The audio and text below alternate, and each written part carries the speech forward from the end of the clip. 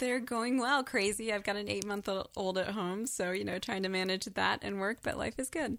And any upcoming things going on with books or your websites or magazines? What's happening? Yeah, so if you check out the new issue of GFF magazine, I got to write the feature article, and it's called Face Value. It talks about how foods can impact our skin for better and worse. Everything you've talked about in the articles and in your books, you've researched and experimented yourself, so you can stand by everything you say. Yeah, well, I had a personal motivation because I've had my own skin problems, both rosacea and melasma, and I was looking for ways to naturally help cure those problems. And so the research really helped, and I discovered ways to manage both the rosacea and melasma. So it's a personal interest as well. What do you have today that's going to help us look as good as you do?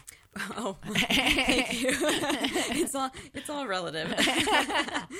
A lot of new expensive skincare products out there are being touted as having collagen boosting benefits because they contain silica. What a lot of people don't realize is that silica is one of the most abundant minerals in the foods that we eat. But there's a catch. Okay. So our bodies aren't very good at absorbing silica from most food sources. So we need to look for highly bioavailable sources of silica like green beans and cucumber. Oh.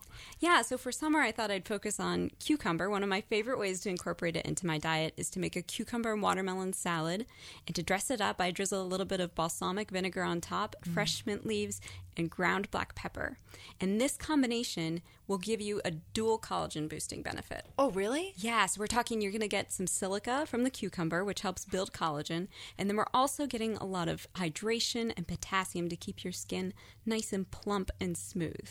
I love that you're focusing on what we put in and how that's going to affect what we look like on the outside. Yeah, and it's great to focus on the outside. Of course, we can improve the way we look from skin treatments, natural treatments, products. But yeah, looking at the inside out, you're going to get even better skin benefits when you do that. Where can people find your book if they want to learn more about your wisdom?